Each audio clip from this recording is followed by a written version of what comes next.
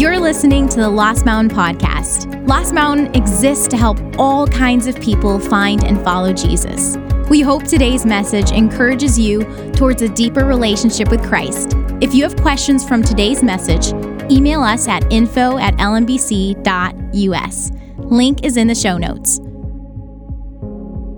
Guys, it's December 10th already, and I feel like the Advent season is kind of slipping away because Thanksgiving happened and then it just continued going, and now we're here at December 10th, and I felt myself struggling a little bit in the process of how I'm usually anticipating things with excitement when it comes to the Advent season, because we know about the incarnation of Jesus. We wait in anticipation of Jesus coming into the world initially and celebrating that. But since we live on the opposite side of that, we are joyfully anticipating his return again. But I find myself struggling because I just feel like everything is just moving at a rapid rate, and I'm missing things that I normally miss. And so my question to you this morning is, are you lacking in excitement or anticipation or confidence or even joy this season? I know I'm not foreign to the idea that this can be kind of a heavy season for a lot of us. For a lot of people, it's the most wonderful time of the year, but for some people, it's kind of the worst time of year. And I understand that because it could be loss, it could be grief, it could be anger, it could be frustration about any number of circumstances, and it seems to magnify itself, particularly in this season. And so I want to put to rest some things about our anger and frustration that build up sometimes, and I want to focus on God's providential preparation for what this particular season means for us as those who claim to follow Jesus. So go ahead and click over to the book of John. That's where we're going to be camping out today, in John chapter 1.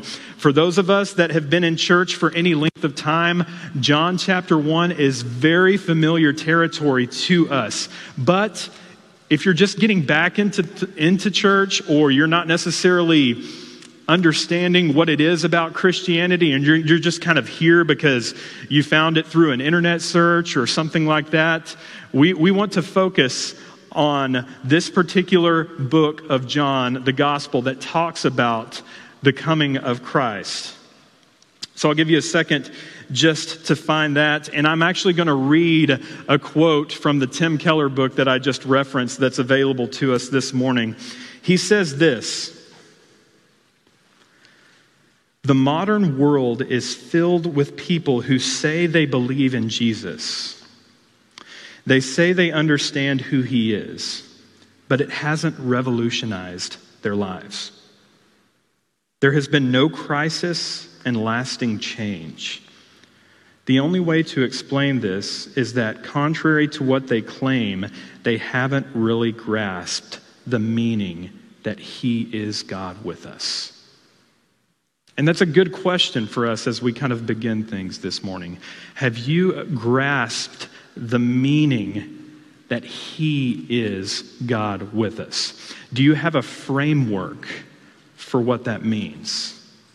And when we approach the scriptures, when we approach the spiritual disciplines, when we do things like have our Bible reading or our daily time of prayer, have we just kind of settled into this idea of our spirituality is really nothing more than going through the motions? I know that I'm supposed to do these things, and therefore I do them, but I don't get any benefit from them. Like, I think it was Dallas Willard as he was talking about a daily Bible reading plan. You know, most of us, or a lot of us, do the annual Bible reading plan. I know I do that. But at the end of the year, what can you really say other than, I read the Bible in a year? Are you gaining wisdom and insight from that? Are you ingesting Scripture in such a way to where it forms you more into the character of Christ, or is it just a thing that you've been able to say, I did that, I completed that task, let's move on to the next thing? And so, do we understand or grasp the meaning that God is with us? So right at the beginning, John chapter 1, verse 1. Now, we're going to see a theme throughout the entire book of John. If you've read the book of John before, you know that it's all about Christ being both light and life. And so at the very beginning here, in the beginning was the Word, and the Word was with God, and the Word was God. Don't throw stones or anything at me, but I was reading the Jehovah's Witness translation of this particular verse this morning. And so I don't know if you're familiar with that. I don't know if a Jehovah's Witness has showed up on your doorstep recently, but that is interesting as far as John chapter 1, verse 1, because it says, in the beginning was the Word, and the Word was with God, and the Word was a God. That's how the Jehovah's Witness will translate John chapter 1, verse 1. But we know that in the beginning was the Word, it is Christ, and He is God. He is not a God, He is the God. And this is one of the primary Christological passages in all of Scripture. And that Christological term is just a theological nerd term for this is about Jesus. This passage is specifically about who Jesus is and what He came to do and what He has accomplished. You have passages like Colossians chapter 1, verse 16 and 17, where it says, for in Him all things were created, things in heaven and on earth, visible and invisible, whether thrones or powers or rulers or authorities, all things have been created through Him and for Him. He is before all things, and in Him all things hold together. And then you hop down to Colossians 1:19, and it says, for God was pleased to have all of His fullness dwell in Him. All of the fullness of God dwells in Jesus. And then you hop over to Hebrews chapter 1, verse 2. But in these last days He has spoken to us by His Son, whom He appointed heir of all things, and through whom also He made the universe. Jesus is God's agent of creation. Through Christ, everything has come into existence. And we worship a Trinitarian God. We know this. He is three distinct persons, yet one divine essence as Father, Son, and Holy Spirit. Jesus is the one that existed before time began. He is eternal. He did not show up on the scene for the first time in Bethlehem. He existed from before time began. There is not a moment where He did not exist. That is Jesus as the second person of the Godhead. Let's continue on. Verse 2. He was with God in the beginning. Through Him all things were made. Without Him nothing was made that has been made. In Him was life, and that life was the light of all mankind.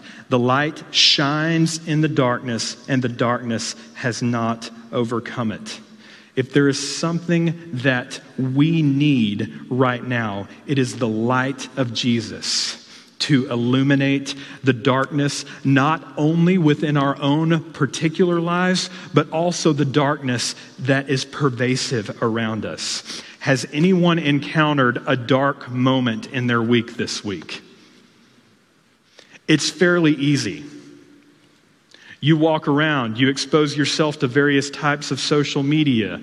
You watch what you watch, you do what you do, you hear what you hear. It is very easy to pick up on the reality that we are enveloped by darkness. But yet, there is something about the light and the life of Jesus that exposes that darkness. And we understand that as Christ's ambassadors, we are walking around as the light of Him that manifests itself in the dark places. The light shines in the darkness, and the darkness has not overcome it, it says in verse 5. There was a man sent from God whose name was John. He came as a witness to testify concerning that light, so that through him all might believe. He himself was not the light. He came only as a witness to the light. This is John. And this is everything that RJ and Amber read to us this morning. Isaiah prophesies some 900 years before Jesus shows up on the scene. And he says in Isaiah chapter 40, verses 3 through 5, a voice of one calling in the wilderness, prepare the way of the Lord, make straight in the desert a highway for our God. Every valley shall be raised up, every mountain and hill made low. The rough ground shall become level, the rugged places a plain. And the glory of the Lord will be revealed, and all people will see it together, for the mouth of the Lord has spoken. Something that is unique about God's providential preparation is that it's intentional. We see from the very beginning, John is very much on par with everything that Genesis 1 is communicating. John 1 begins much like Genesis 1 begins, but we see that God's preparation for what we anticipate in the Advent season was intentional. And it's intentional for His church. It's intentional for His followers today, but it's also intentional for us individually. God acts in an intentional way in your life to accomplish His purposes. Think about how intentional God has been in your life. If we were to do a quick, roll through of the scenes of my life, and those were to be projected on these screens right here, number one, in my life, it would be horribly embarrassing for you to see all of those things that have happened throughout my life. But number two, you would pick up on the intentionality of God leading me moment by moment through embarrassing situation to embarrassing situation. And then you would begin to wonder, I wonder how you ended up where you are today. And it's the same for all of us. It's the same for all of us, interestingly, who follow Jesus. Because there are things about our past, obviously, that we would rather forget. And thankfully God has, because as far as the east is from the west, so far has He removed our transgressions from us. Hallelujah, Psalm 103. So He doesn't remember those things. But at the same time, due to our fallen and sinful nature, we can recall them. And we understand the significance that they've had in our lives. But God is the one that has sent His Son into the world to be both light and life for us. So we always see that God's preparation is something that is intentional. Listen to Proverbs chapter 16, verse 9. In their hearts, humans plan their course, but the Lord establishes their steps. We can plan everything that we want to, but the sovereignty of the God that we serve is the one who orders or establishes our steps. So I want you to think about where you are this particular Advent season. Are you in a place of joyful expectation, or are you sort of in this lull where you're just like, yeah, it's really just another season for me. I couldn't care less about what's going on. Then we'll get into 2024 and everything will start over again. I don't think that is what God wants for people who are in passionate pursuit of who Jesus has called us to be transformed into His likeness. And so while God is intentional in the very mundane tasks, in the ordinary things that we occupy our time with, in the day in and the day out of job, work, home, kids, whatever it is. In those intentional moments where God is consistently revealing himself to you and calling you to be more like him, we also see him accomplishing this in very unimpressive ways. The fact that you're sitting here this morning, the church attendance can get into this routine, right? Where you just feel like you're showing up sometimes, and that's all that you really have to offer. But God is working in these very unimpressive situations to where he is consistently forming you in the character of Christ, like I just said.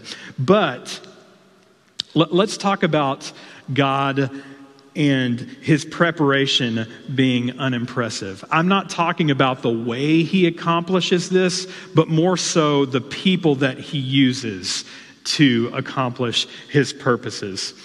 Many years ago, Queen Elizabeth II, excuse me, she was planning a trip to the United States. And I don't know if you've read much about how royalty travels, but royalty travels right. Royalty travels the way that you want to travel. And it was so interesting because news reporters in the United States reported specifically on what she traveled with. That was the extent of the article. It didn't have anything to do with why she was visiting the United States. It had everything to do with what she brought with her. And so listen to this. She had this trip planned for the United States. She had 2 outfits for every occasion. She had a mourning outfit in case someone were to pass away. She had 40 pints of plasma that she traveled with, because why not? And white kid leather toilet seat covers. She brought her own hairdresser, 2 ladies' maids, and several other attendants. An international trip for royalty could easily be in the millions of dollars. Not thousands, millions. With what she required for her accommodations to be as she traveled. Yet, Queen Elizabeth's very creator, he arrives on the scene within animal holdings to 2 fearful teenagers 6 miles south of Jerusalem. Jesus deposits himself into the human race in the humblest of circumstances. You and I, we want the impressive stuff. I'll be honest right now, I want the toilet seat covers. Because I don't know about you, but public restrooms are not my jam at all. And so if I can get the white kid leather toilet seat covers, sign me up for that, and you can keep the rest. I'll be happy. Maybe that was a little bit too much information to share with you, so we're just going to move on from that. But God does these things in unimpressive ways, yet we want what's impressive. We want the things that are going to make us stand out. We want to make a name for ourselves. We want to seem more important than we are. We want to jump on social media and tell people where we're at and what we're doing. And this is the fancy place that I've been to recently. But it's interesting because in our individualistic culture, we often do things by means of resumes, right? We need a new job. We need to consider a new career pathway. And so the goal of a resume is to hype ourselves up so that we appear marketable through our accolades, through the things that we have accomplished. And it's interesting because in antiquity, this is what genealogies were about. a genealogy was a type of resume. And I want you to go ahead and click over to Matthew chapter 1 so that we can understand a little bit more about what this means. But in antiquity, you would highlight the people that you were connected to of any fame, of any notoriety, but even in antiquity, people would leave out the other family members that they were connected to that they did not want others to know that they were connected to. Okay? Anybody guilty of this? Anybody already dreading what's going to happen on Christmas when you go over to someone's house and your crazy uncle or your weird cousin is going to be there? Anybody already dreading who they're going to have to interact with as far as their family members come Christmas? I mean, sometimes we would rather write people off, and this is exactly what's happening when people are tied to their genealogies, even in the ancient Near East.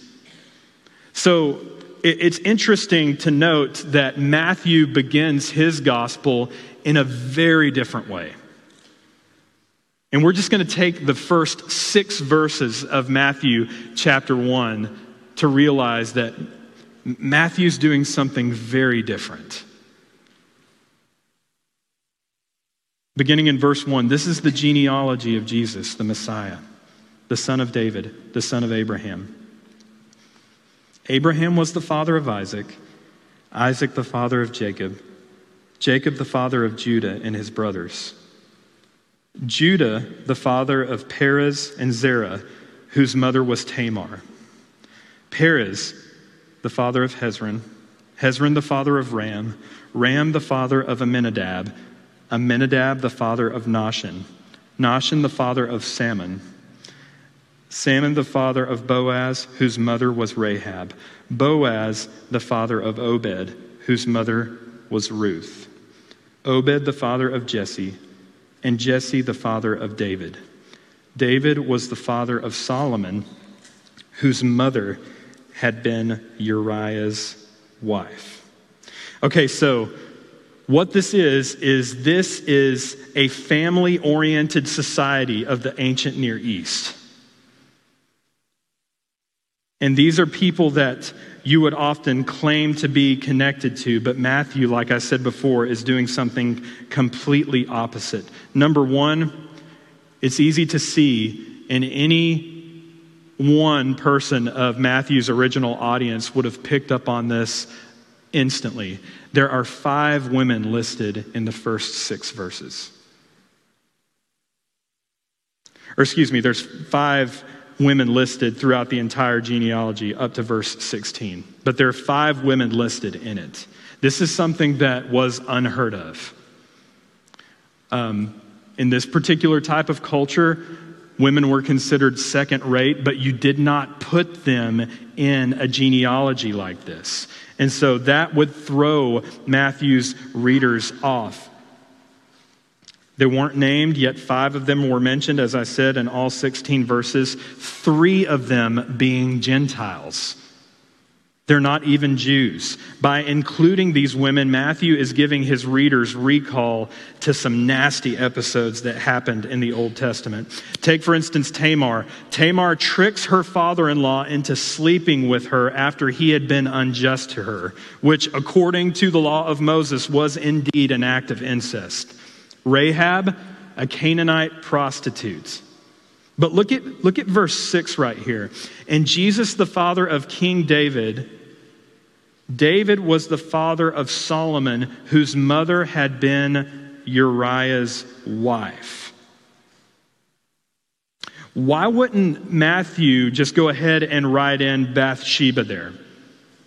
He writes, David was the father of Solomon, whose mother had been Uriah's wife. What's Matthew doing? He's actually slamming Israel's greatest king, the man after God's own heart, to highlight the fact that David indeed was a moral failure.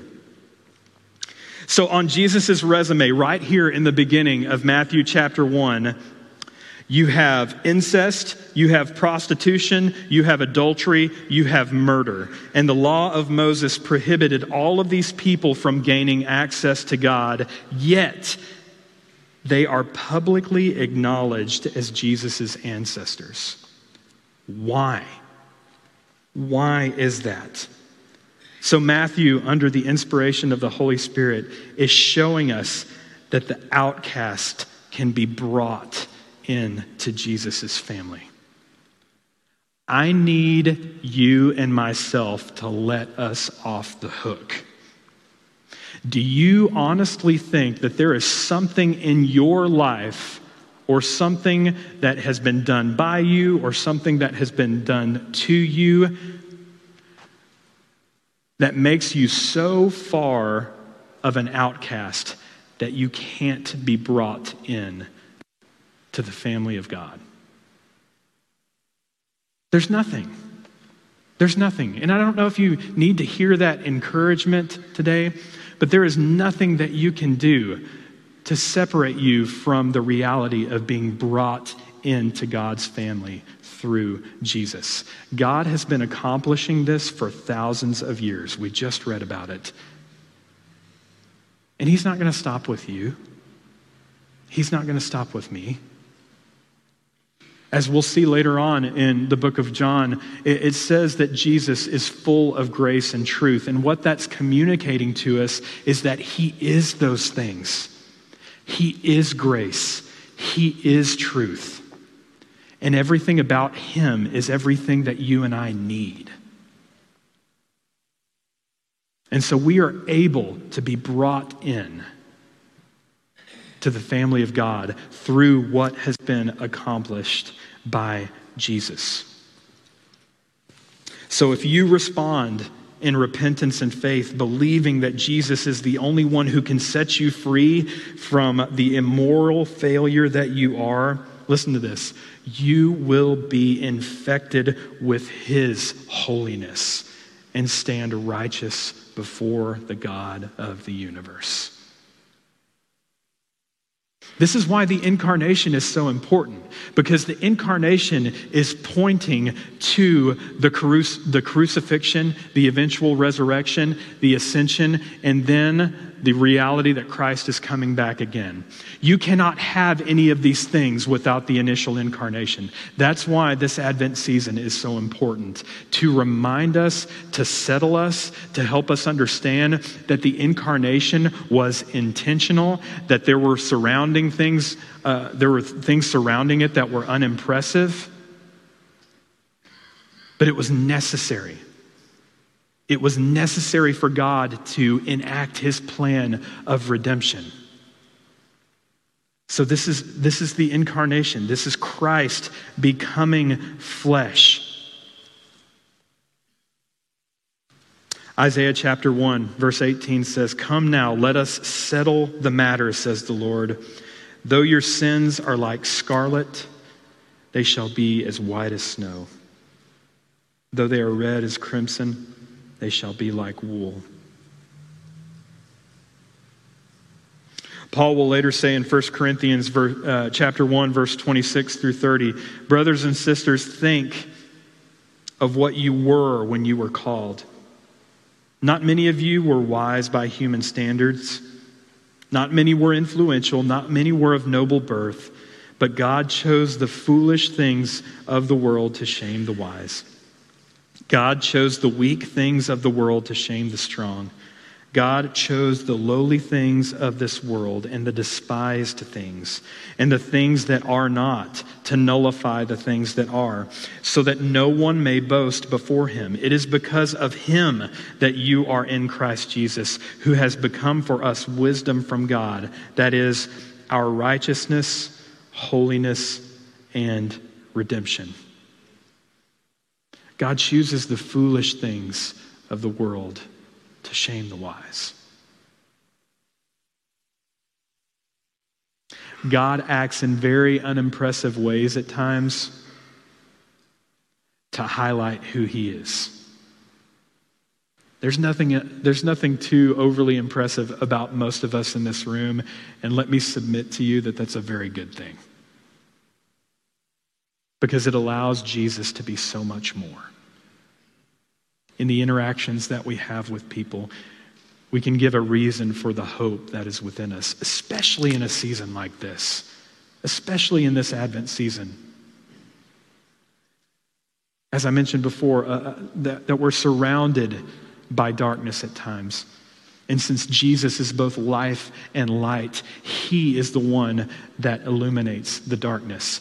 And since we are his ambassadors, we draw from his light so that we can light up the dark spaces around us. Is that what you're doing? Is that what I'm doing? Is the name of Jesus fresh upon our lips to be able to speak a word of encouragement to a person or to give testimony of the hope that is within us? I want to be about that. I want to be about people understanding why there's a difference to the way that I structure my life. And don't get me wrong, we all have horrendous things that happen in our lives. We all have difficult days. We all have things that want us to just head to the house early and go ahead and call the day off.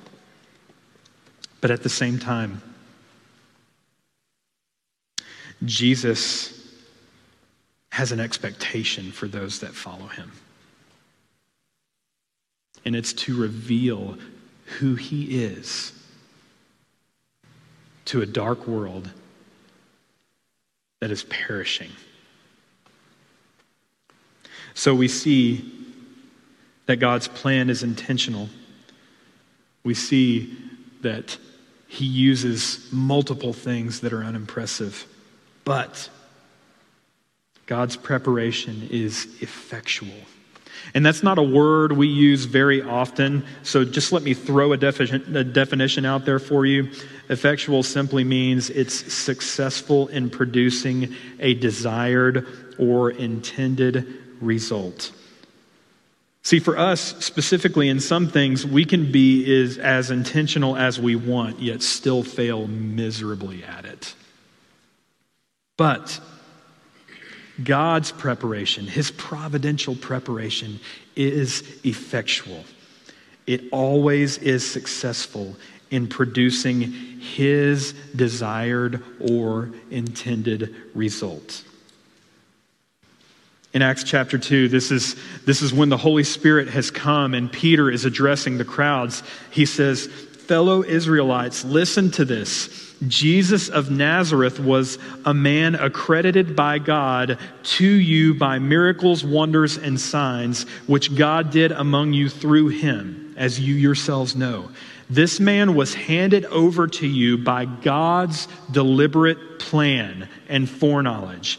And you, with the help of wicked men, put him to death by nailing him to the cross. But God raised him from the dead, freeing him from the agony of death, because it was impossible for death to keep its hold on him."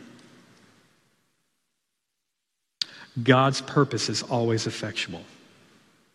You see it from Christ's humble beginnings in a feeding trough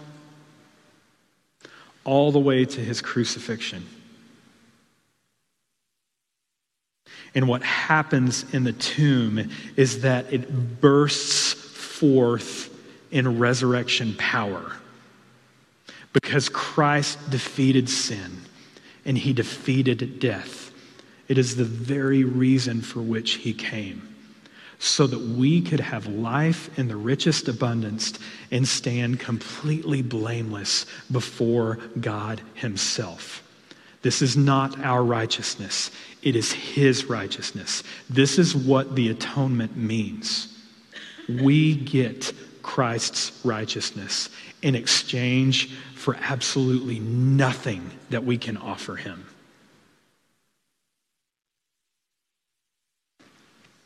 And I've got great news for you. It's free. But it'll cost you everything you have.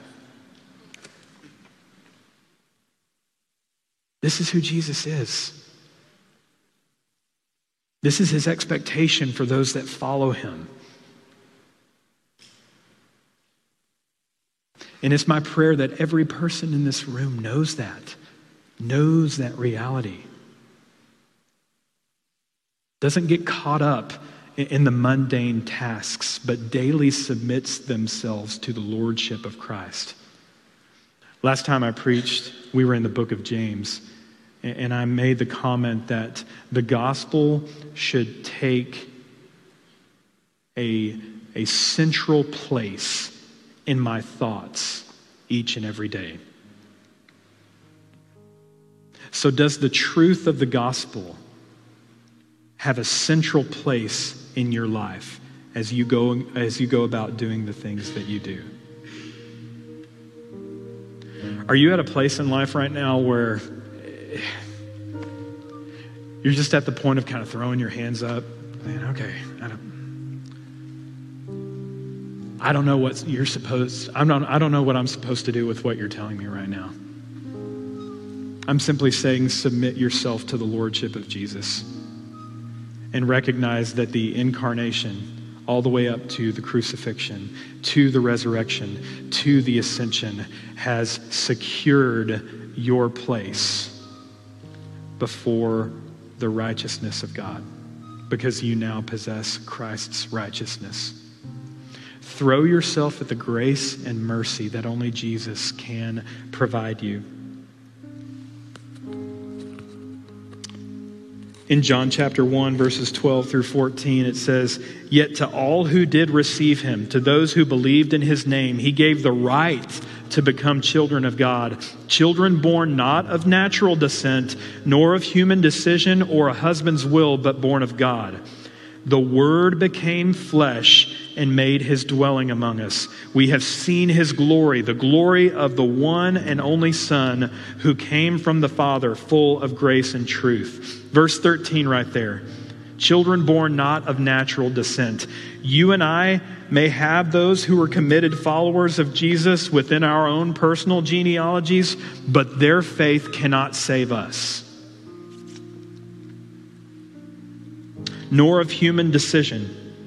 Every person is born into sin. It takes the supernatural act of God drawing us to Christ so that we can be saved.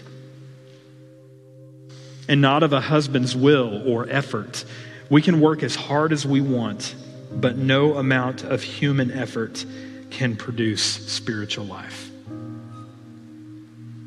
John 6:44, "No one can come to me unless the Father who sent me draws them, and I will raise them up in the last day." This is an act of God drawing him to yourself. And maybe there's a person in this room today who feels that pull. Maybe there's a person in this day who thought they'd gotten it for their entire lives, but today they're just realizing, no, I don't. And that's what I need. Let me just say that you can have that. And I close with this. Charles Spurgeon says, "If you have believed him, you ought to feel a joyful satisfaction in the assurance that Christ became incarnate in order that he might enable us to enjoy the fullness of the privilege of adoption into the family of his Father, who says to all believers, 'I will receive you, and I will be a father unto you. And ye shall be my sons and daughters, saith the Lord Almighty.' Well may we rejoice if he has spoken thus to us." Let me pray for us today. Father, I thank you for the providential preparation that led to the incarnation of your very Son. Because he came to seek and save that which was lost.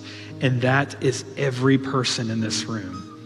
That is every person online. That is every person in this town, in this county, in this state, in this country, in this world. And so I pray that you would help us to realize some things about this Advent season.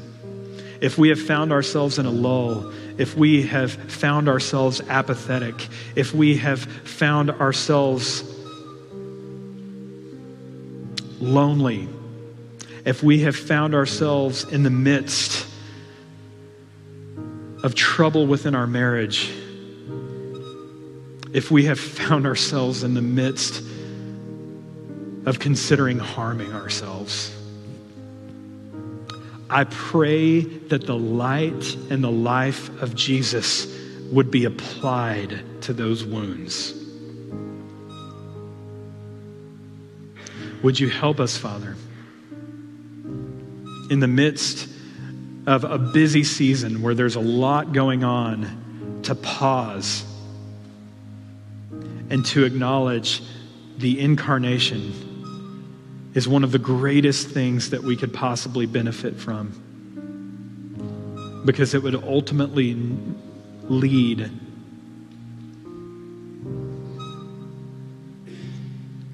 to Christ's crucifixion, resurrection, ascension, and ultimate return. I pray for these people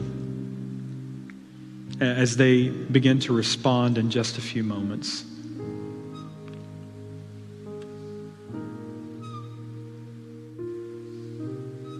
Would you help us to hear your voice?